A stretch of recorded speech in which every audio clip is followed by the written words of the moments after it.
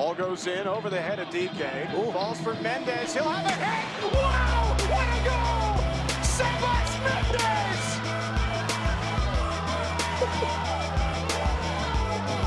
His first ever goal for Orlando City. It is an extraordinary finish. And ladies and gentlemen, we are back here on the Orlando Soccer Show, where it is time for the season. It's already begun. Starting this weekend, Orlando and Montreal face off to open up the 2022 MLS season. The Orlando Pride, they have their first open preseason match next week. It's all happening. Oh, hey, and OCB, they're starting up next month. Well, in 2 months' time, almost. Next month. Anyways, I'm Austin David. Brad Newton is back. Hello! Hi, howdy. Making sure you're there, off to a flying start. So we're going to run about an hour long. We're going to talk about the Orlando City season, give a little bit of a preview, give our predictions, which is basically, are they going to finish over and under 50 points? Where are they going to finish in the conference? Who's going to be their top goal scorer? Who's going to be the breakout star? And what are your expectations for the season? But first, let's talk about the preseason in general for Orlando City. We had Media Day a couple weeks ago now. Got some interviews from some of the players. And this week, I will be including Alexandre Pato's interview into the show. So you can listen to my talk with Pato. So, did you ask him if he had any grapes? Any grapes? No. Oh, okay. Why would I ask him if he had any grapes? It was the whole thing about a duck and grapes. So never mind. Oh. Yeah, that went way over my head. Let's go! All right, so let's just talk about preseason in general for Orlando City. They won a game. Mm-hmm. As we constantly remind people on the show, however, preseason results do not matter. Doesn't matter. Though the one game they won, kind of cool. The important game, the one that they didn't necessarily need to win, but they needed to win for the fans, even though the fans weren't allowed to the game. The Orlando City B team, essentially, because it wasn't a full roster of players for Orlando City playing against the Tampa Bay Rowdies, because the day before they had just played against Cincinnati. So the good news for Orlando is that their reserves still beat the Eastern Conference champions of USL Championship 3-1. Perfect. So that's the good news. They did draw. They did draw Miami FC, which is the USL Championships, Miami FC 0-0, and that was almost their full starting 11. And then you also had a 1-1 draw against Colorado, 2-2 draw against Cincinnati, which... Hold up. Yeah. The 1-0 loss against FC Dallas, and a nightmare. 5-4 loss to Minnesota. Damn! And that was preseason for them. Yeah, not great. Disappointed! But again, none of those matches matter, really. The only game that matters is Sunday at 1 o'clock against Club de Foot Montréal. Mm-hmm. So, or as I like to call them, Blue Arsenal. So that's what we're going to be going up against on Sunday. Why do you call them Blue Arsenal? Their away kit. It's Blue Arsenal. Oh, it's the exact carbon copy of Arsenal's kit. Yeah. Except in blue. Except the whatever graphic designer for Adidas just went in Illustrator and just copied the marble pattern a couple times more, so it was a bit more detailed, and just changed the hue, so it was blue instead of like red. Creative. Yep, that's Adidas for you. Yeah. Well, hey, speaking of jerseys, before we get into all the preseason predictions and stuff, I'm so excited! let's talk about that Orlando City away kit, the Sunshine Kit. I want to know your honest thoughts on the Sunshine Kit. It's not as... Look, from a lot of the previews that the club was putting out, I was very unsure as to what that shirt was going to look like. I was anticipating it to look like Shakaka. yeah, and instead, I was pleasantly surprised. It does look like the sun is radiating out from your crotch on the shirt. The sun crotch shirt. Sun crotch shirt. Not terrible. I mean, look, there are. It's an inspired choice, I would say. It's definitely not one of the worst away kits in the league. I like that more clubs are going away from just a white shirt. Mm-hmm. That said, I still think the best away kit Orlando had was the white shirt that they had in 2018 and 2019, which was just a plain, clean white shirt. But again, it's a low bar because Orlando haven't exactly had good away kits so far in their history. Would you consider this the best away kit that they've had, or you're still saying the 2018-19 one? I would put it in a tie just based on the fact that they went for it this year. Yeah, they tried. They absolutely did. They went for it, and I will say so. One of the things, because I talked to the marketing director for Orlando, Pedro Araujo, and I asked him, what was the kind of design thought process behind this shirt, and he basically just said, our fans said we don't want another white jersey, so we did something different, unique, and bold. And I will say it is different, unique, and bold. Absolutely. Yeah, it's mostly not a white shirt. Yes.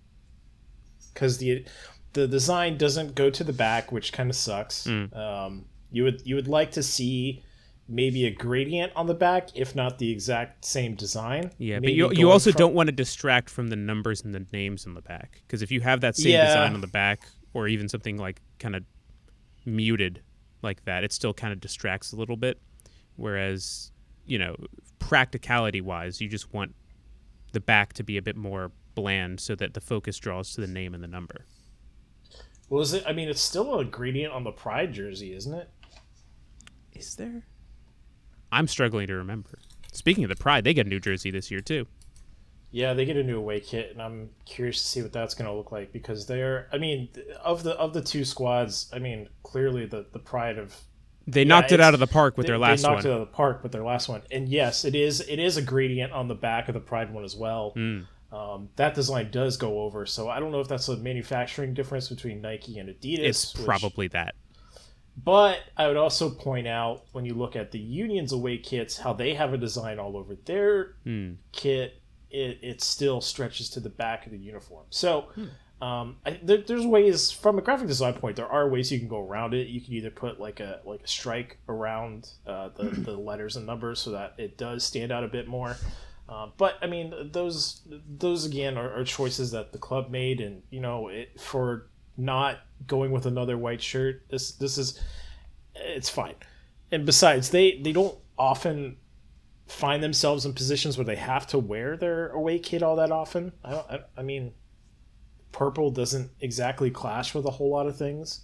Yeah. So, for a shirt that they probably won't be pressed in the service all that often, it does look nice.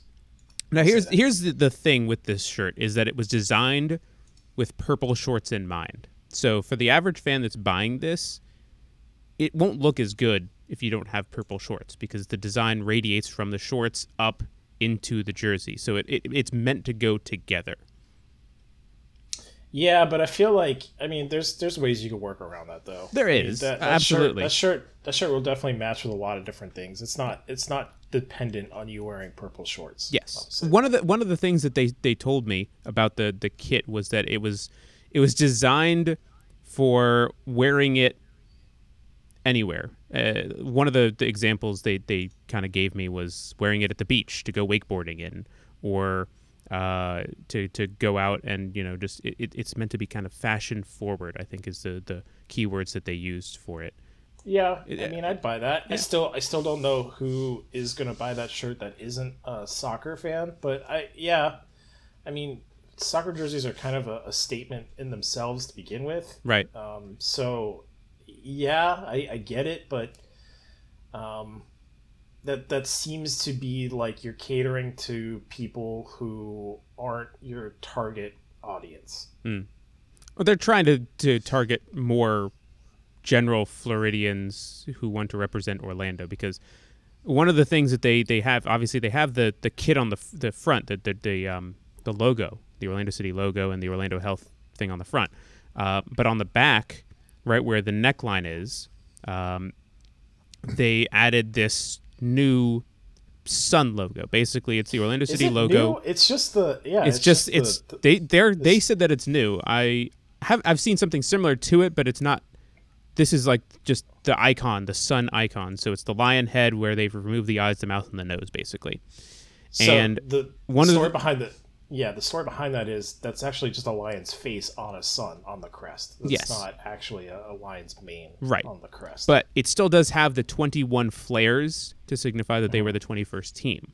And one of the things they're doing with the sun icon this year is they're going to be using it across a variety of different merchandise later in the year. So you could see like kind of more, casual wear,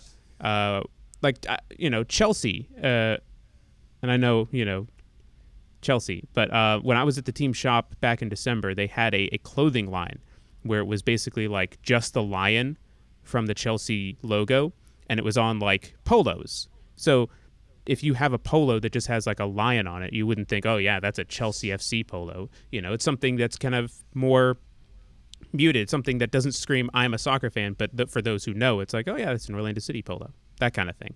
I think that's kind of what they're going to be going for as over the course of this year when they release different merchandise. But the difference therein is you're buying a Lions shirt from Orlando City that doesn't directly go to war profiteering.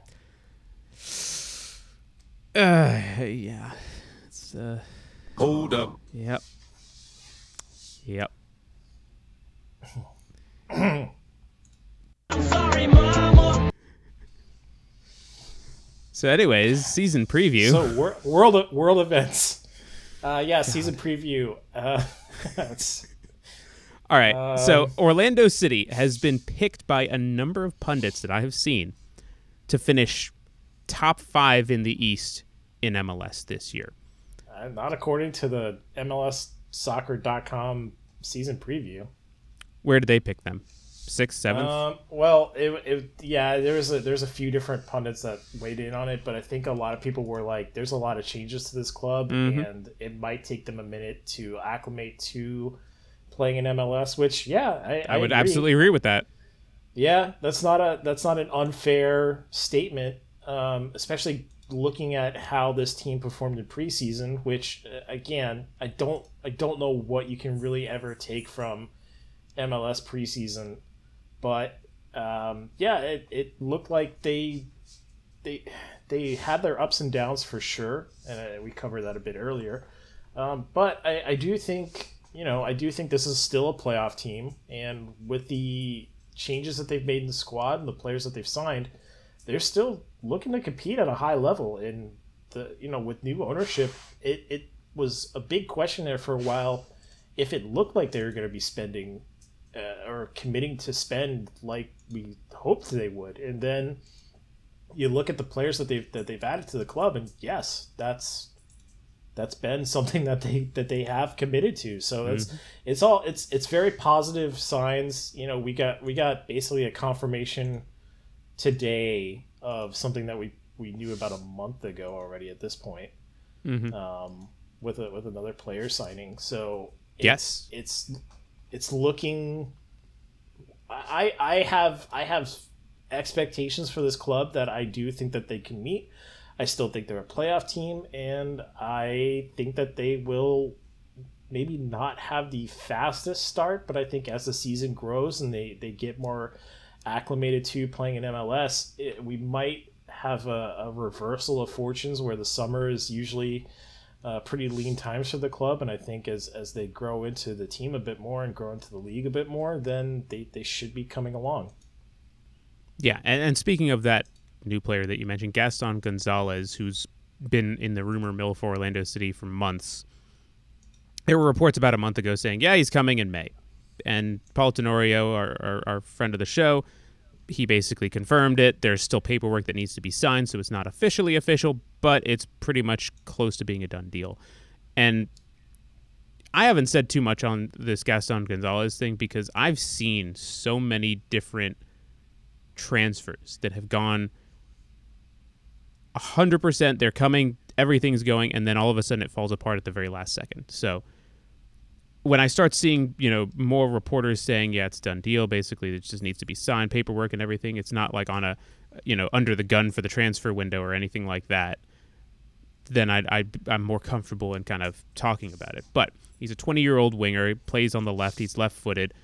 Probably can switch to the right-hand side. He's young. He's signing a U22 deal, so there's flexibility cap-wise to be able to bring him in, buy down Mauricio Pereira off a DP deal, and possibly bring in another designated player as the season goes on, maybe in the summer transfer window. So there's flexibility with this signing because there was potential that they would have to spend a lot of money on him because he's a promising young talent. But with this U22 deal that they signed Cesar Araujo for, kind of opens up a little bit more alleys and different options of where they can go. So I think it's a good move for Orlando. Another promising young talent. They develop him, they sell him off, and they recycle and redo everything over again. Hopefully in the next coming years, though, you start seeing more and more academy talent coming out. Thomas Williams being one notable one that is, I don't think he's long for Orlando City. I think he is going to be in Europe in the next couple of years. I talking to people within the club, talking to some of the coaching staff, some of the academy staff, talking to some of the people just work for the club. I mean, the ceiling is, you can't see it with the kid. From everything that they've told me, they really, really think he is the future center back of Orlando City. But also at the same time, he's probably got a future in Europe as well. So the hope is that some of these young talents that they're bringing from Argentina, from Uruguay, from all over South America, they translate into very good players for Orlando. But also, you want to start developing talent in your own backyard. I've heard rumors that they're going to be starting U13 and U11 Orlando City academies within the MLS Next program, because right now it's just U15 and U17.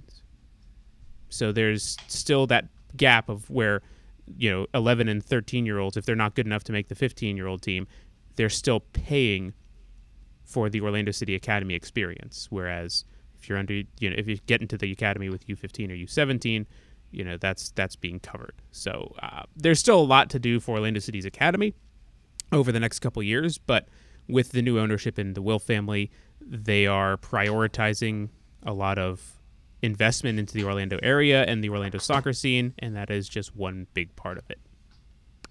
So you mentioned the summer transfer window, and it's time for my favorite game on this show. And pull up Transfermarkt and see who's available. Pull up Transfermarkt and see who's on expiring contracts. Mm-hmm. First guy that comes to mind, a Argentinian player who has a lot of experience in Europe, playing at a high level. Currently looking for a new club. Confirmed to be looking for a new club. 28-year-old second striker. Austin, any ideas? Second striker from Argentina that's 28 years old. Mm-hmm. I don't know. Who? Need another hint? Yeah. Champions League experience. Playing in Serie A currently. Does he play for the national team? Yeah, he does. And he's 28 years old. Mm-hmm. I have no idea. Who is it? Paulo Dybala. Come on home to Orlando, my friend. Dybala. Interesting. Dybala, probably won't baby, happen, come home. but it's interesting. Come home, baby. Come home to a club in a state you've never been to. I would guess he's been to Orlando before. Very possibly. It's a very international city, Orlando is. Lots to do here. That is true. Yeah. Another player, 23-year-old center forward. Mm. Also with some. No, it's not Mbappe. He's not coming on. No, God, just the sheer shock that would go around the world if Mbappe went to MLS. Now, yeah, well, it's not going to happen. It's not. It's not ever going to happen.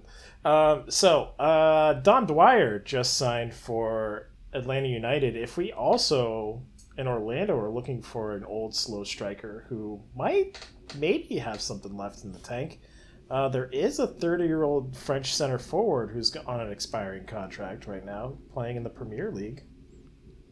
30-year-old striker, you said. 30-year-old center forward in the Premier League. Oh, God, it's not Lacazette, is it? Alexandre Lacazette, come on home, baby. No, please don't. That would be bad. That would be really bad. I know you scored a goal at the death the other day against Wolves, and it was really nice and all. But yeah, you also missed the one that was really bad earlier in that game. So please do not come home. The locks have been changed. There's a number of different guys you can go with, but I think we'll leave that until the summer window. We could spend a lot of time on that, and I know we usually do. But I want to get into the predictions for the season for Orlando City, and let's start with just getting our over-unders here. 50 points. Over-under. Let me see here. I'm just thinking off the top of my head for a second. They finished with how many points this last season? In 2021, you mean? They broke a club record and had 51. Okay. So they got over, and I believe you picked over last year in our preview. Well, I think there's some addition by subtraction on the squad, but also addition by addition. And I think they're going to hit the over. I would say over as well. I think the East has become stronger, and if they are wanting to make the playoffs, then they're going to have to get over 50 points. So if they don't get over 50 points, they're probably not making the playoffs, to be completely honest. Yeah. Well, considering Red Bulls had 48 points, and they were in the 7th seed last year, then yes, they will have to do that. Yeah. It's crazy to think that there could be a team worse than Cincinnati this year. Just had a thought about that. For those who haven't been paying attention, Charlotte, oh boy, their head coach straight up said we're screwed to the media, and that's never a good sign. Yeah, that's not great. Mm-hmm. Oh boy. Yeah, Charlotte, real bad, not looking good. No, like I said, I mean, when your coach says we're screwed, not a good sign. Yeah, not altogether a good sign. It's probably why a lot of people are picking them to finish second to last or dead last. But hey, there's always a summer transfer window. Is Toronto still that bad too? No, I don't know. They got old Bob Bradley now, and they got they don't have their new signing, but Lorenzo Insigne is coming in the summer, and Giovinco has been training with them in the off season. So imagine him and Giovinco back. I mean, it's not going to be the same Giovinco that tore up the league a couple years ago, but it's still Giovinco. So, Yeah. Him also not taking blood money is going to be great. Yeah. Heard Intersider trading Miami's coming back, though. Oh, you mean Paul McDonough has been taken out of MLS jail? Yeah. Yeah. Former Orlando City general manager Paul McDonough. Former Atlanta United GM Paul McDonough. I'm guessing you guys. I haven't listened to the show, but I'm guessing you guys covered their recent signing too. No, we have not actually. Thiago Amada, you mean? Well, there's one before that even. Oh. And DeAndre Yedlin. Oh yeah, in Miami, you mean? Yes. Yeah. Yeah, we didn't talk about Yedlin actually. So that's interesting, I guess. Yeah, I mean, it's just they need help defensively, I guess. They lost like their starting center backs. Both of their starting center backs are gone from last year. Yeah. Well, yeah, that'll happen. Yep. So when you lose your starting center backs, go get a right back. That was the Orlando City 2017 theory. Hey, do you know who was the GM of that team? In 2017, was it Paul McDonough? No, it was not. Do you remember who it was? I do. And It was Miami's Nicky. Yeah, it's Nicky Badalich. He was the GM. So when you said, "Hey, that's a 2017 Orlando move," and I'm like, "Yeah, of course, it's the same GM." It's on brand. Yeah, the director of soccer operations for Miami is Orlando's former GM. Yeah. Yeah. So, hashtag on brand. Back to Orlando City, though. Have fun, Phil Neville. Yeah. So we both said over 50 points for the season. Where do they finish in conference? I'm going to say, just looking at. As a reminder, they rest. finished 6th last year, tied on points for Atlanta United. Yeah, and really though, they should have finished what, 4th? A lot of people have been saying 4th. Are you Well, I'm saying? just saying Are you going to say 4th? Last year, based on a goal that was disallowed, they should have finished 4th. Yes. Yeah, because if they had beaten Nashville, they would have finished 4th. Yeah, if the proper call, if they didn't get VAR'd at the end of that match, and they would have gotten 3 proper points, then they would have. Yeah. Who knows what would have happened against Montreal, though? Because if they had gotten those 3 points, they would have been in the playoffs. And then going against Montreal, who had to win to get to the playoffs, it would have been a very different outcome potentially. Because Orlando was already in, so it could have finished the same way. Maybe we don't really know. Maybe not. But at the end of the day, we do know that they should have been 4th. So, given that, I'm going to say Nashville's a boring club, so they're going to finish 3rd. Okay. Yeah. They're going to finish 3rd ahead of Nashville, who will be 4th. All right. I'm going to say 5th or 6th. I think a hard 5th is what I'll go with. Hard 5th? Okay. Hard 5th. There's still a lot of unknown with this team in terms of their goal production. When you lose Nani and Daryl Dike, who basically made up 21 of your 50 goals, that's hard to replace. And especially with players that have not played in MLS before. Yeah, that's fair. I just don't know. And I think that's what a lot of people are kind of in the same mindset is. It's like, yeah, they've replaced players with good players, but how are they going to adjust to the team, to MLS, to the coach, etc.? And that's fair. I mean, there is a lot of turnover, and it might definitely take those guys some time to adjust. But I do think a lot of the framework is still there. When you look at, Junior Urso, Sebas Mendez, Perea, a lot of those guys that you would hope, continue their form from, in Perea's case, improve his form from last year, because Lord knows it can only go up from where it was. But seeing this team improve year over year is definitely something that I think has been the case since basically the entire rebuild has taken place for this team. So that's one of the reasons why I expect them to move forward, even with all the turnover that they've experienced. Okay. I think that'd be fair. I think Oscar really knows how to get the best out of his players, and he really tends to put them in positions to succeed.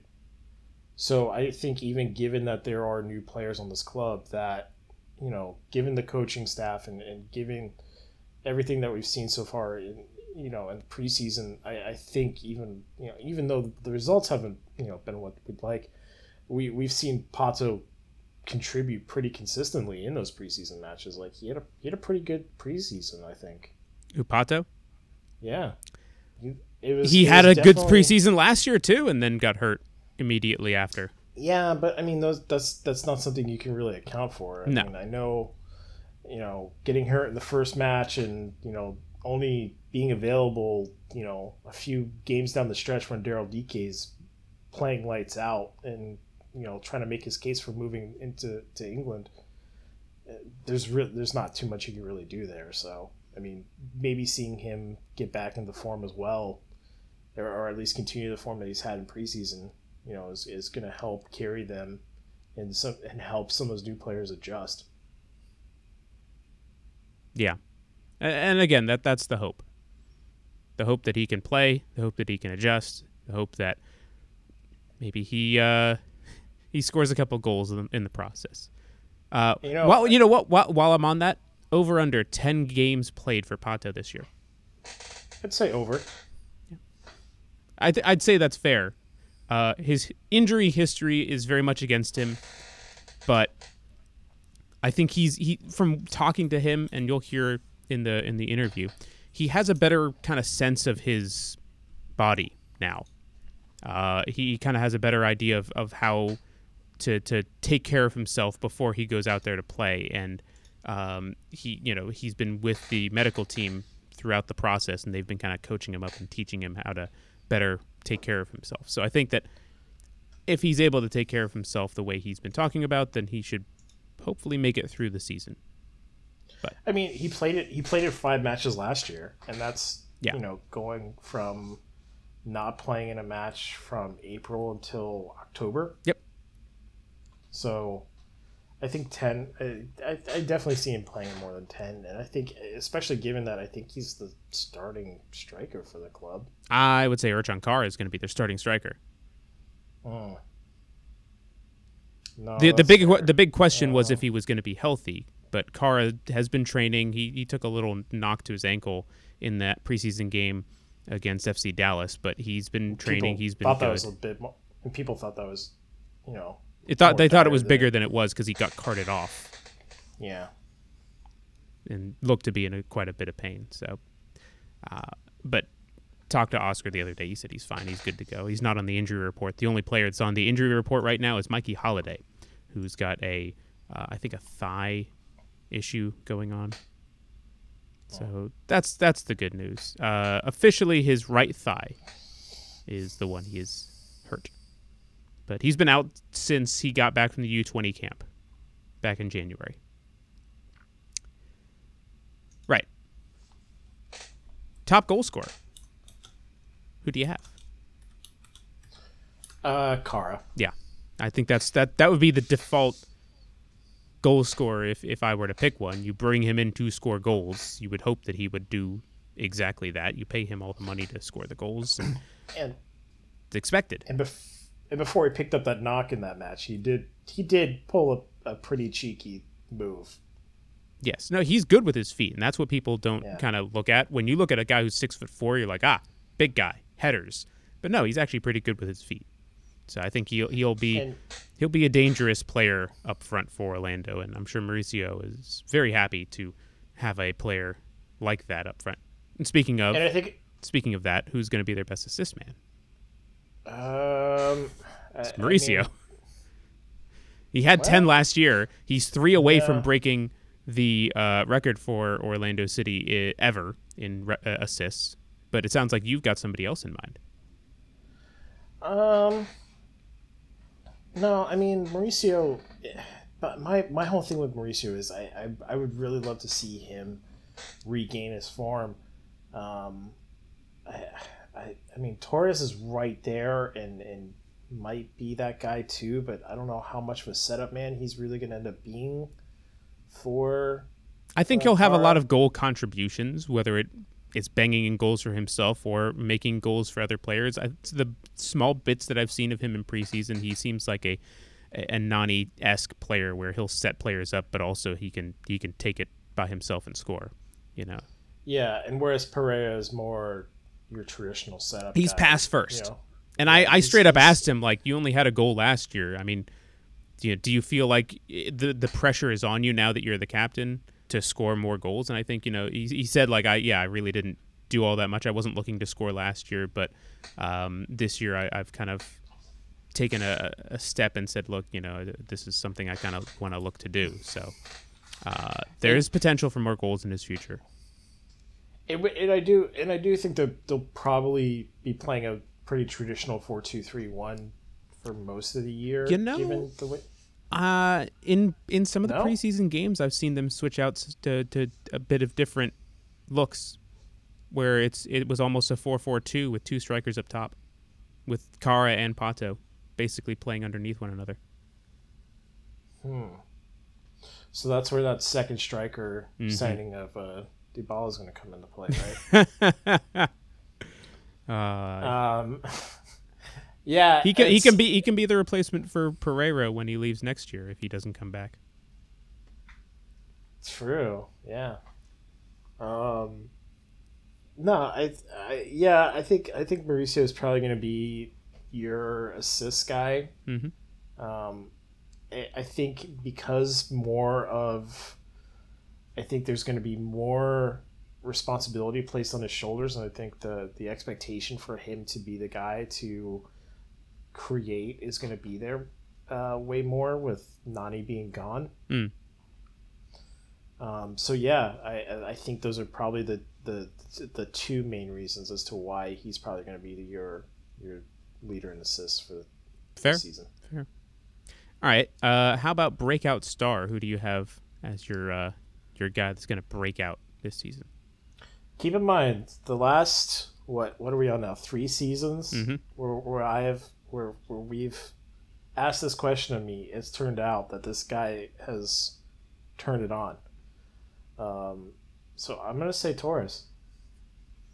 Yeah, I think Torres has of the new guys coming to the club probably the most potential of any player that we've seen. I think there's a lot of excitement around this guy, and I think it's justified. Okay, fair enough. How about? Oh, well, let me give mine first. I'll also go with Torres. I think that's kind of the default answer. But as a reminder... Yeah, there's no hot takes that there really isn't. We're really coming with. But I think, just looking at the squad for what it is, I think Vanderwater comes back and has a pretty good season. And he was your pick last year as a breakout star, by the way.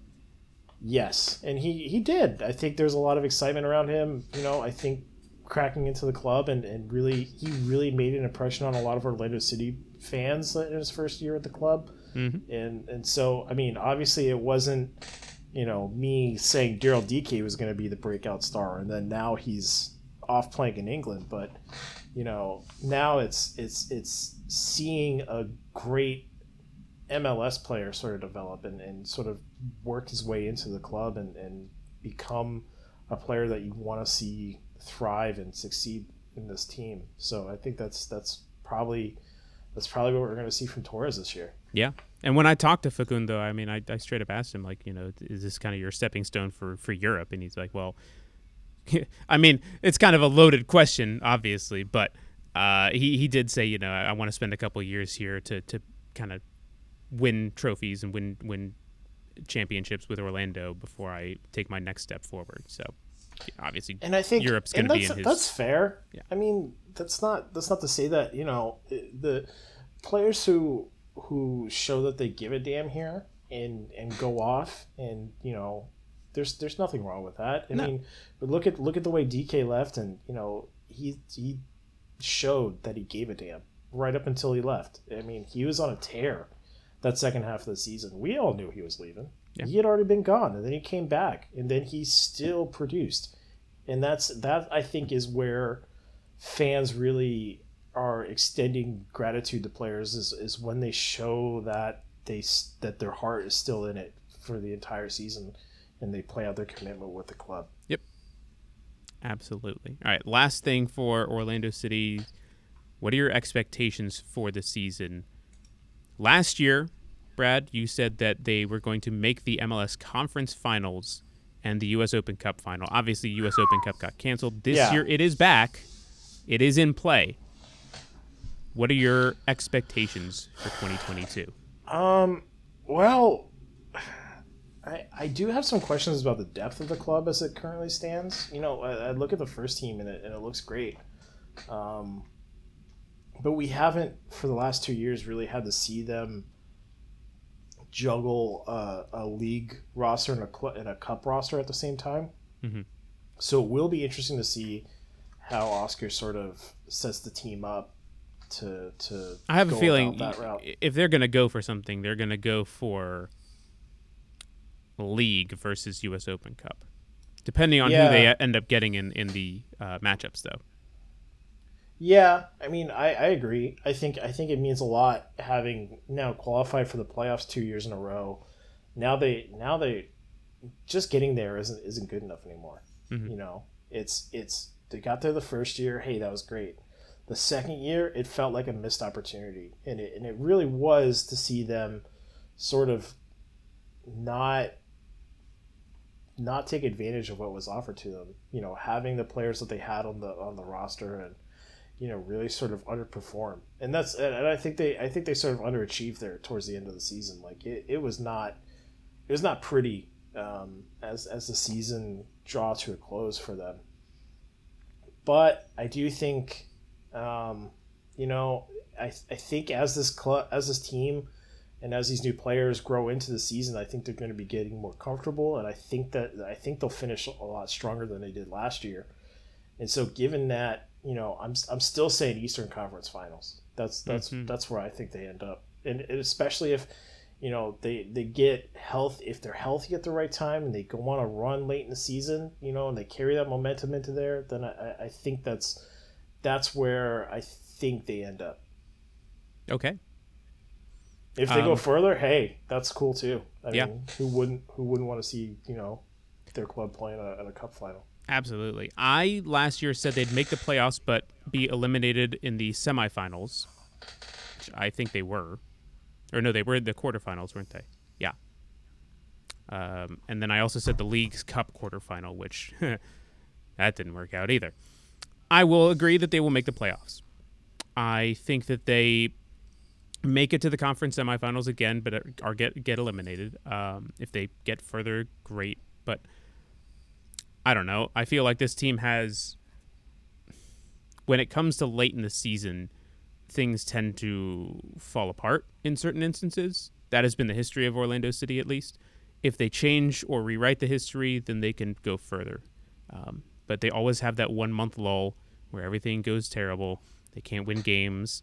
They have to battle their way back and scrape by to make the playoffs. Every year that they've had a full season, that has been the case, except for the making the playoffs, which was new in 2021. 2020 doesn't really count because it was a shortened year and there was no summer lull because there was no real summer. They did pretty well in the MLS's back tournament. Yes, yes, but that was just a tournament. Really, it's a different mentality when you're playing every single game at home. So you're saying bubble frauds? I did not say that. You said that. I said they did good in that tournament. Yes. And then it's different when you're traveling, though. They had a lead. They had a lead in their first, according to you, real playoff game. What was their first real playoff game? Well, according to you, 2021, when they had a lead and they went up pretty early against Nashville. Yeah. Oh, yeah. No, you're right. I would still say that the 2020 playoffs was a real playoff. The season, the regular season, not as much. See, now you're moving those goalposts back. No, because here's the thing: how many Western Conference teams did they play in 2020? Oh well, not many. No, like none. Exactly, because they kept it regionalized. So when you're playing and traveling to Western Conference opponents, it takes a toll. Those are results you don't necessarily get if you're just playing on the East Coast. So you don't want to say bubble frauds, but you do want to say bubble frauds. I gotcha. Yeah. Saying it without saying it, I guess. It's just very different. It's hard to compare. Chris Mueller got rich off a mixtape. I gotcha. You said that. I didn't. I didn't say anything. I've made sure. I listened. I got in enough trouble last time. I said anything about that man, and I am making sure not to say anything. It's literally the Jose Mourinho meme. If I speak, I get in trouble. If I speak, I get in trouble. Yeah. All right. let us move on from Orlando City and talk about Orlando Pride very quickly, and then we'll wrap up with a couple of different things. Equal pay coming to the U.S. Women's National Team. Yay! First off, very the way you said "yay" made it sound like a question. Like, "Yay? Are we in favor of them getting paid what their value is?" Of course we are. Well, yes, Duh. yes, we are. Yeah, no, it's not a just the way- question, a just the definitive way- statement. Just Yes, the way I it realize sounded. how I said it. I know. I realize how I said it. Like, Point of the matter I know you're in favor of it. Thank you for helping clarify, though. We talked to Michelle Akers and Amanda Cromwell, both players in the U.S. Women's National Team in the early 90s. Akers being one of the pioneers when it came to trying to get equal pay for the U.S. Women's National Team. So she was incredibly happy about the news. She was saying how she was going to go celebrate with some beers, and her basic statement when we asked her about it was just hell yeah, very excited about it. And it's great. Honestly, I think it's well deserved. I think that for the players that paid their dues, it just took way too long, and there's still a lot of work to be done. There's still more that needs to be done with all of the equal pay and kind of just keeping everything a bit more fair. One of the things that Amanda Cromwell brought up when we were talking to her about it, and it's like, oh yeah, the biggest argument was, well, you're not making it as much money on ticket sales. And it's like, yeah, but the U.S. men's national team are charging 3 times the price for tickets. And it's like, yeah, well, you're not getting, as much attendance. It's like, well, you're not doing much marketing for the team. So there's always a reasoning behind their points, and I think that's kind of how this decision ended up coming out, because it's like, yeah, all their arguments were debunked essentially.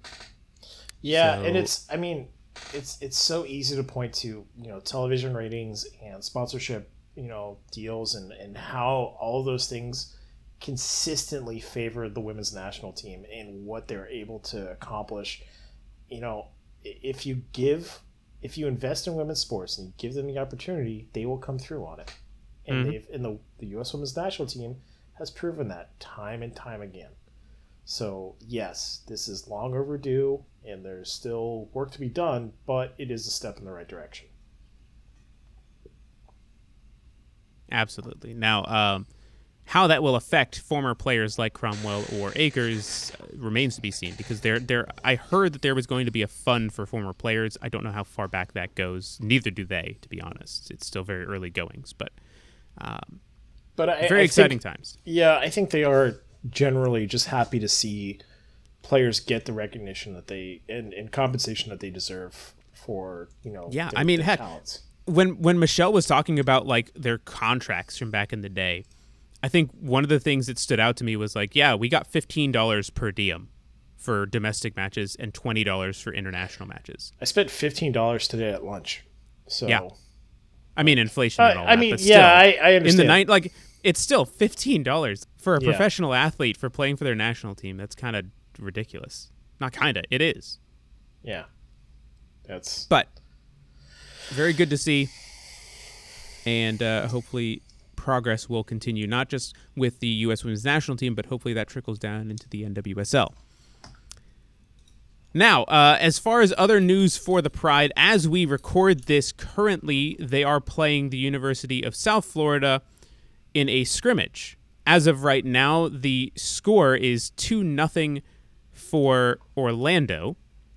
And to be fair, one of the big things, like, USF is good. They are a very good women's soccer team. And it's good to see that they're winning 2-0. They also have some of their trialists playing with them.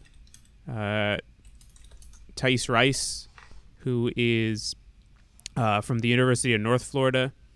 She's currently in preseason with them. She had an assist, or actually she scored a goal. And Courtney Peterson had an assist. So Courtney Peterson has 2 assists in the game. Darian Jenkins scored the first goal in the 3rd minute. We're going to assume that they're going to win that game. But outside of the preseason, they have a game against Kansas City Current on March 5th at Exploria Stadium. It will be in front of fans. If you choose to go watch the game, you can. This is the first time in a while that a preseason match for the Pride has been open to fans, so very exciting. And I said the 5th, didn't I? I meant March 2nd, which is a Wednesday. And that'll be in preparation for their first couple games of the season, which will be March 19th for the 2022 edition of the NWSL Challenge Cup. Their group is a tough one. They're playing Washington, North Carolina, and Gotham. And it's 6 games. Is it? Spanning from March 19th to April 23rd. 3 home, 3 away against those specific teams.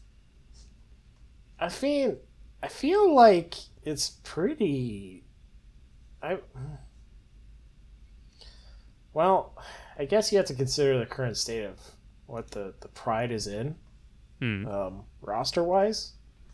So, yeah, that it might be tough. I'm grossly overestimating what their current position is. I don't know what this team's going to look like. So... I have seen in preseason some very interesting lineups when it comes to some of their scrimmages that they've played. I have seen Tony Presley as a defensive midfielder. I've seen Courtney Peterson as a winger. That's not that out of the blue, to be fair. No, but the first one you said... yeah, she was playing as a 6 at one point. I don't know if that was just because of they're trying to figure things out to see where people can play, but... Is it a smoke screen? Is that what that was? I don't know. Listen, Tony Presley has one of the best left feet on the Pride when it comes to power and cross-field crosses. To switch the ball, if you wanted somebody to switch the ball on the Pride, Tony Presley is the player you want with the ball. The other issues are that she's, I wouldn't say a liability defensively, but her track back speed isn't what it used to be. Where I don't think she'll be starting. I think it'll be Megan Montefusco, formerly Megan Oyster, and Amy Turner. I think that there is a possibility for her to be worked into the lineup in certain positions. Good luck. So we'll see how this team plays out. I know that Cromwell is basically testing players in different positions to see how they will play and if they're comfortable in it. Abby Kim has been playing as a right back. I've seen Seb Hines as a defensive midfielder. Oh my God! He can't play in games, but he can play in practice. So just fun times in practice overall. So Washington Spirit, Saturday, March 19th. Weird, wild stuff. March 19th for the Washington Spirit, 7 p.m. kickoff at Exploria Stadium. The next home game, March 30th, when they welcome back Ashlyn Harris and Allie Krieger and Gotham FC on the 30th at 7 o'clock. And then North Carolina comes into town April 16th at 7 o'clock. We're back! And lastly, with the Pride, and this is just something I kind of want to mention, no regular season schedule has been announced yet. Yeah, that tracks for the current state of NWSL and everything they've got going on right now. Yeah. It's a lot. It's a lot. Mm-hmm. Hey, but hey, equal pay. I feel like that's a good thing, but there's also so much more that it's almost like it's like there's a fire starting behind you and you hold up a picture of a puppy and it's like, hey, look at this. Let's go! All right, last couple things for the show. Orlando City B. Their schedule has been announced. They will be playing 24 games this season, 12 at home, 12 away. They will be broadcast on the MLS Next website, the MLS Next Pro website.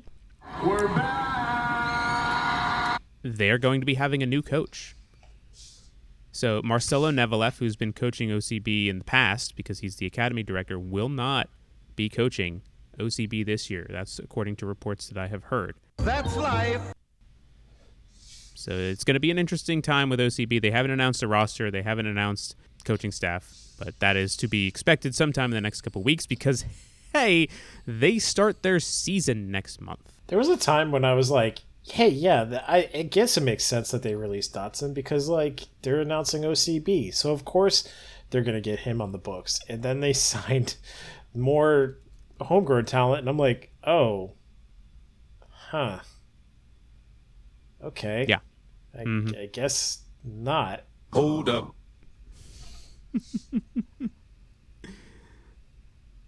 Yeah.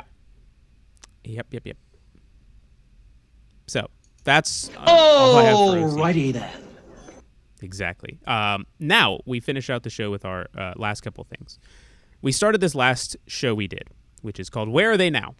Where we basically go back and look at a former Orlando City or Pride player and say, hey, what are they up to these days? And this week, we are talking about former Orlando Pride striker Sarah Hagen. The reason she is being brought up today is because she's in the news. As of yesterday, she was announced as the assistant coach for the Green Bay Glory, which is the new USLW League team in Northeast Wisconsin. So she was formerly actually an academy coach within the Orlando City organization, but has since gone back to Wisconsin, where she is from, and is now helping out with the future of women's soccer professionally. Winning. So that is what Sarah Hagen is up to these days, and that is where she is now.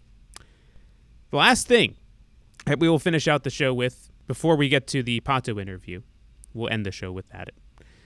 The weird news and red cards. So, Brad, do you have any weird news? I mean, I could if I knew that's what we're doing. I mean, of course, Brad. Why would we not do it? Well, I have a weird news while you look yours up. I have weird news. Very Hungry Bear Hank the Tank is in fact 3 bears, DNA shows. Dang it, that is mine.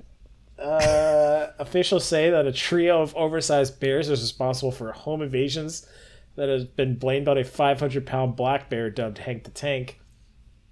DNA evidence has found that that is in fact 3, at least not so little bears, who have damaged more than 30 properties around Lake Tahoe in recent months.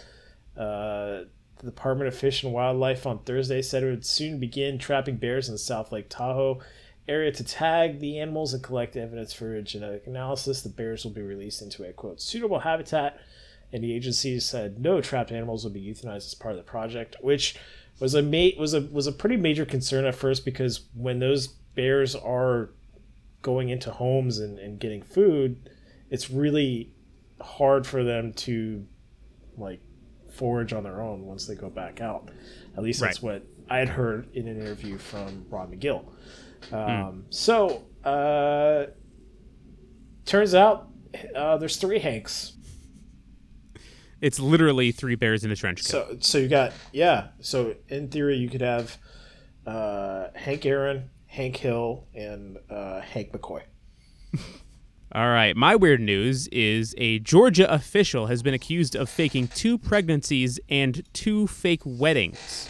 A Cobb County attorney says she was shocked to learn that a one-time close friend had been charged with 4 felony counts of trying to defraud the state by faking 2 pregnancies. Hold up. They have indicted Robin Folsom earlier this month. She left her job as the top communications official at the Georgia Vocational Rehabilitation Agency after being confronted by a state investigator last year. Yeah. So apparently she alleged the scheme back in March of 2021, where she appeared to fake a pregnancy because she was wearing a costume that faked a pregnancy under her outer garments. One of the counts in the indictment accuses her of creating a fake identity for the purported father of at least one of her alleged children. Yeah. That is something. Hey, yo! Hey, yo, indeed. That is something. All right, Brad, do you have any red cards / playing advantages this week before we get to the Alexandre Pato interview? I'm playing advantage to Hard Mountain Dew. Folks, if you're listening to this and you reside, I mean, most of you listen to this live in Florida, Tennessee, or Iowa, I think, is the 3rd state that has been released in. There's Hard Mountain Dew, and it comes in multi-packs of original black cherry, watermelon, and, of course, Baja Blast. So if you, like me, enjoy getting Baja Blasted with some tacos, then yeah, Hard Mountain Dew, solid choice. So far, I have yet to try the original. I've only had the 3 sort of other flavors. Baja Blast, clearly best, as always. Then watermelon. Then black cherry, which tastes like just straight cough syrup at this point. But here we go. I'm going to open up the original, and I'm going to give you a real-time review of original. Exclusive here on the Orlando Soccer Show.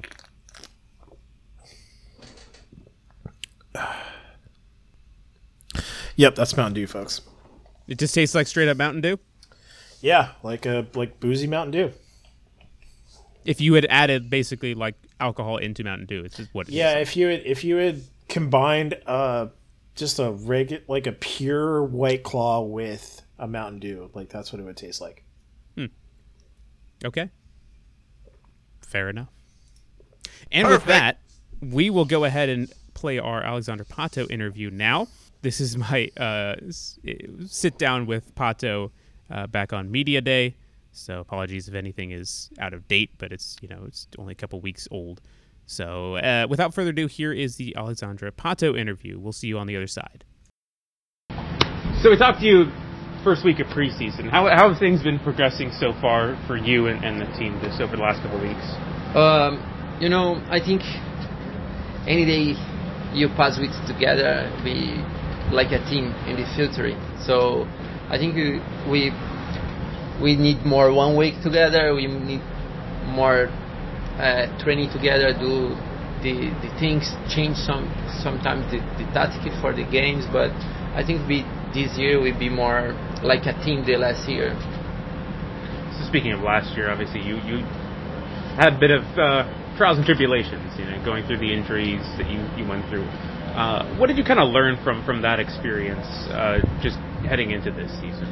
Yes, the last year is like a challenge for my life, When I put in too much expectative, and when I arrive, I will play, I will enjoy the life here, I will enjoy the field. So after my first game, I did an injury, I did a surgery in my knee. So, you spend like the most of the part of, in the upstairs to watching the game is not the great one, but you can learn how you need to be careful in all things in you before the game. So that's when I make my new contract here. I was talking with my family. I say, okay, I need to back there and do my best and put my name in the history, because something's happening this year. I can't believe it. I come here just to watch the games. No, I come here to play and do my best. So you kind of felt like an obligation to come back after last year and prove yourself? No, I put in my heart. No, it's not obligated, because I received like 2-3 offers for the another clubs, but I choose here because they believe in me, the coach, the players, Ricardo Musi, president, they believe in my work, so I can't wait to play and give them back my best. So now, going back to what you said about kind of being more careful about your pre-game preparations, is that something you've kind of done in the past, where you've been more careful about things, or is it something that you kind of have to change your habits about how you take care of your body just because of what you learned from last year? I spent like 6-7 months don't play, just enjoy my life and try to understand how is my purpose in here and this life. Mm-hmm. And then when I chose to come to Orlando, I play like 2-3 friendly game, and then when I do my my real game, I feel my hurt in my knee, and then when I back to my home, I ask to God what's happened. Mm-hmm. So I spend all my year here to watching the games. So when I when I leave to home, I receive the phones from Ricardo here, and they no, we want you to come back here. I say, well, something's happened because I didn't play, so they want, the coach wants. I had a meeting with him for like 1 hour and a half, and then you talk, and then I say no, some things I need to do more specific, to understand what has happened this year, So, you need to be careful, not just in the field, but out in the family, or your head, your mentality. Mentality, be strong, because I think most of the part of the soccer, so many guys don't have this mentality strong. If you have it strong, that's why I learned it the last year, because I need to know I need to go there all day and training hard, do my best. So that I learned from this year. I care my mentality, I care my body, I care my all stuff to do my best. So now, kind of talking about Orlando, there's obviously a very big Brazilian population here. Within the team, you have a number of Portuguese speakers. How much has that kind of helped in terms of just being, acclimatized to the team from last year, and then coming in this year and feeling comfortable within the team? That's for us from Brazilian now. It's like a Spanish from the South America. When somebody in the club speaks your language, that's like a home. You can talk, you can say what are you feeling, and then the American guys, the other players, they come to you, try to help you, to give to you, look, if you need something, you can, because 2 days ago I asked to Benji, hey Benji, which hamburger is the best one in Orlando? He said, no, go there and try to eat there. So, that's like a family. When you go to the center facility, or you come in the stadium, or you go around here, someone think, hey, how are you? This feeling is nice to feel more comfortable, to do the best in the field. And you have all the churrascarias around as well, right? Many. Yeah. And then in the center facility, Josema do barbecue from Argentina, Uruguay. That's really good. How special was that, just as a team building experience, to go through that barbecue and have all the guys kind of eating what your coaches have made? That, I think, is the best way to have the group together, because when you new one, you need to go there and sing. So that's I think is important for the for all staff, for all players, to be like a family. Sometimes you can in the training do something, hey, what's happened, can happen this, but this is a game, you need to do the best there. But when you do barbecue or go out to dinner together, that's to have a more connection, and when you go to inside, you can understand how he's feeling.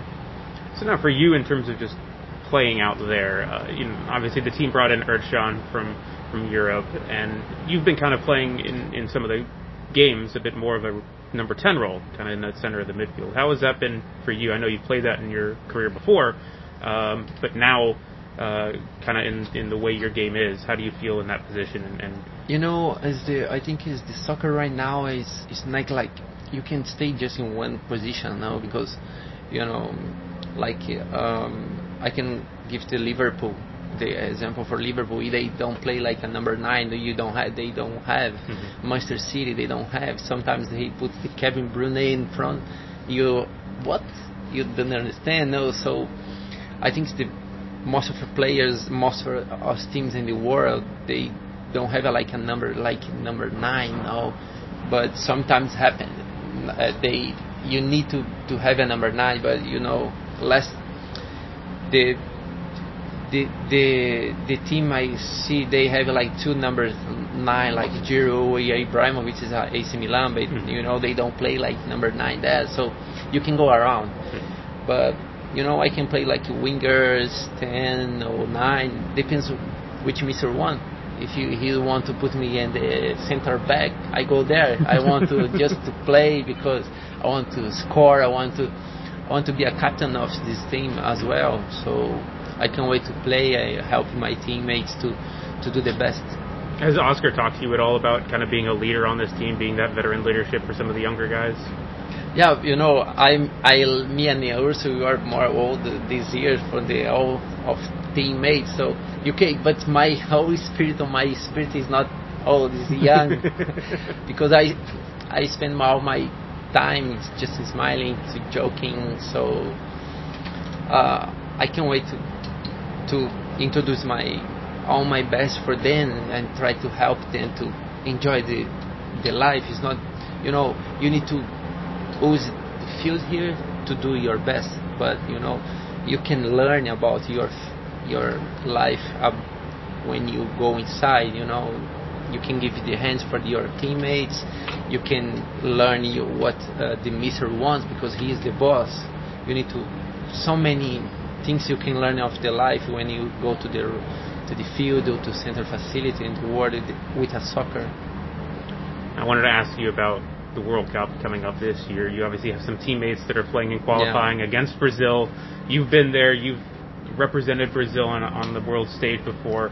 How exciting is that for you to see the future of Brazil? And then when, say, Pedro goes up against Brazil, what kind of banter do you have with him?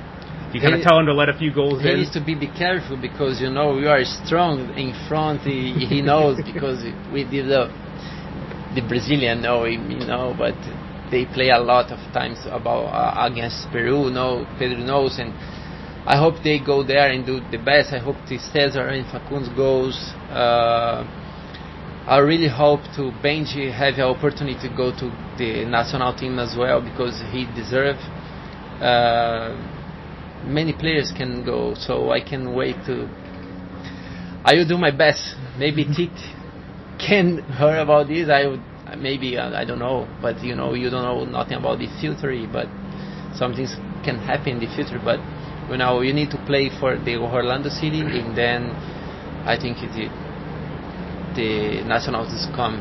But for the 100%, like Pedro goes, so I don't know. I hope the Brazil can win, but Pedro can arrive in the final, and Benji, I hope so. If Benji come to the national team, because he deserves, because his career, the trajectory to arrive here is really nice. I can wait to see him in the national team.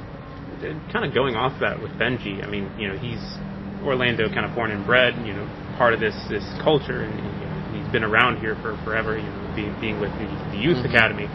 How have you seen his growth over the last year, just in terms of his play and his maturity within the team? Because he is his heavy mentality is strong, because any day, after training, he stay there to work there. I love it, because when I saw one guy after training do it, the same one is every training he arriving before the training is Maldini. Every training he do your best, because before long time ago I heard he's right, he shoot the ball like the right feet, but for a long he play here and he try to do your best in his left, but you can understand how left he shoot, how legs he shoot. That's Benji do the same, he's still there in the training. He arrived before, he take the balls, go to shoot and go. I hope he gives the best career in his life. I think he deserves to go to the national team. He's amazing. He's a good guy. He's a nice guy. I hope he do the best in this year and goes to the World Cup. With some of the players that have left, obviously Nani went back to Italy, Daryl's gone to England, and Chris has gone to Scotland. Did you talk to any of those guys before they left, especially with Daryl and Chris being young? This is their first experience over in Europe. Did you kind of impart any advice to them about what they should be doing and how should they be kind of taking care of themselves, anything like that? I was talking many times with Chris, I say, well, if you have the opportunity to go there, try to go there and feel how it's important to play in Europe to understand. But I think the MLS here is running up any year, but I don't know how far the MLS goes, but I think it's the imagining the MLS is gonna grow up like the same in Europe. Many players from Europe come to MLS to play one day here, and then American, they have the mentality different about, I don't know, maybe Brazilian, but I think he will enjoy there. He stay like 1 year in Scotland. I think he can move to England or Italy or Spain. If Derek, he's a strong guy. I think 1-2 years he moved to I don't know, big clubs like Chelsea, Arsenal, I don't know, but they have a good mentality. I hope, I said before, but Benji goes one day in Europe as well, because he deserves. He's an amazing guy. Yeah.